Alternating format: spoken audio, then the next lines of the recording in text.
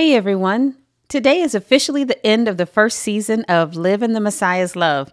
Woohoo! Glory to God. We made it. Not celebrating because it's over, but because it is finished. And I want to celebrate the growth and the spiritual maturity that you're building in the Lord and that God is cultivating and developing on the inside of you. We've come a long way and we're moving and growing in Him, in our relationship with Christ Jesus. So the new season of Live in the Messiah's Love will start on June 14th, 2023. And during this time away, I'll be spending some time in prayer, getting more details on what the Lord wants to do. He's already speaking about the second season, and I'm just going to dig in with Him and get those plans laid so that I can begin carrying it out. And also during this time, I want to encourage you to take some time and go back over season 1's episodes. Let the Word of God get down further and deeper into your hearts and really let it take root. Then begin to do the Word. Now, and when I say begin, I don't mean you're always beginning to begin. I mean actually get in there and start working and become consistent in the Word of God.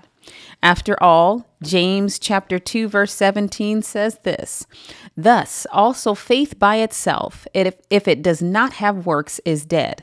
Yes, faith comes by hearing and hearing by the word of God. And then your faith is activated and made effectual for you by you doing the word that you're hearing and that your faith is growing in. You got to actually put it into practice. And working towards consistency will yield the kind of results that God wants to see in you and that you will be pleased with seeing in yourself. I want to thank you for walking with me and letting me be a part of your family and your lives. And thank you for your prayers for me and my family. I appreciate your prayers and I'm praying for you and your family in return. And as I was praying and preparing for this episode today, the Holy Spirit just spoke to me that it's been on some of your hearts to draw closer to this ministry. But maybe you're uncertain about something or your natural senses are getting in your way. Well, if that's you, I just want to encourage you to trust God and step out in faith.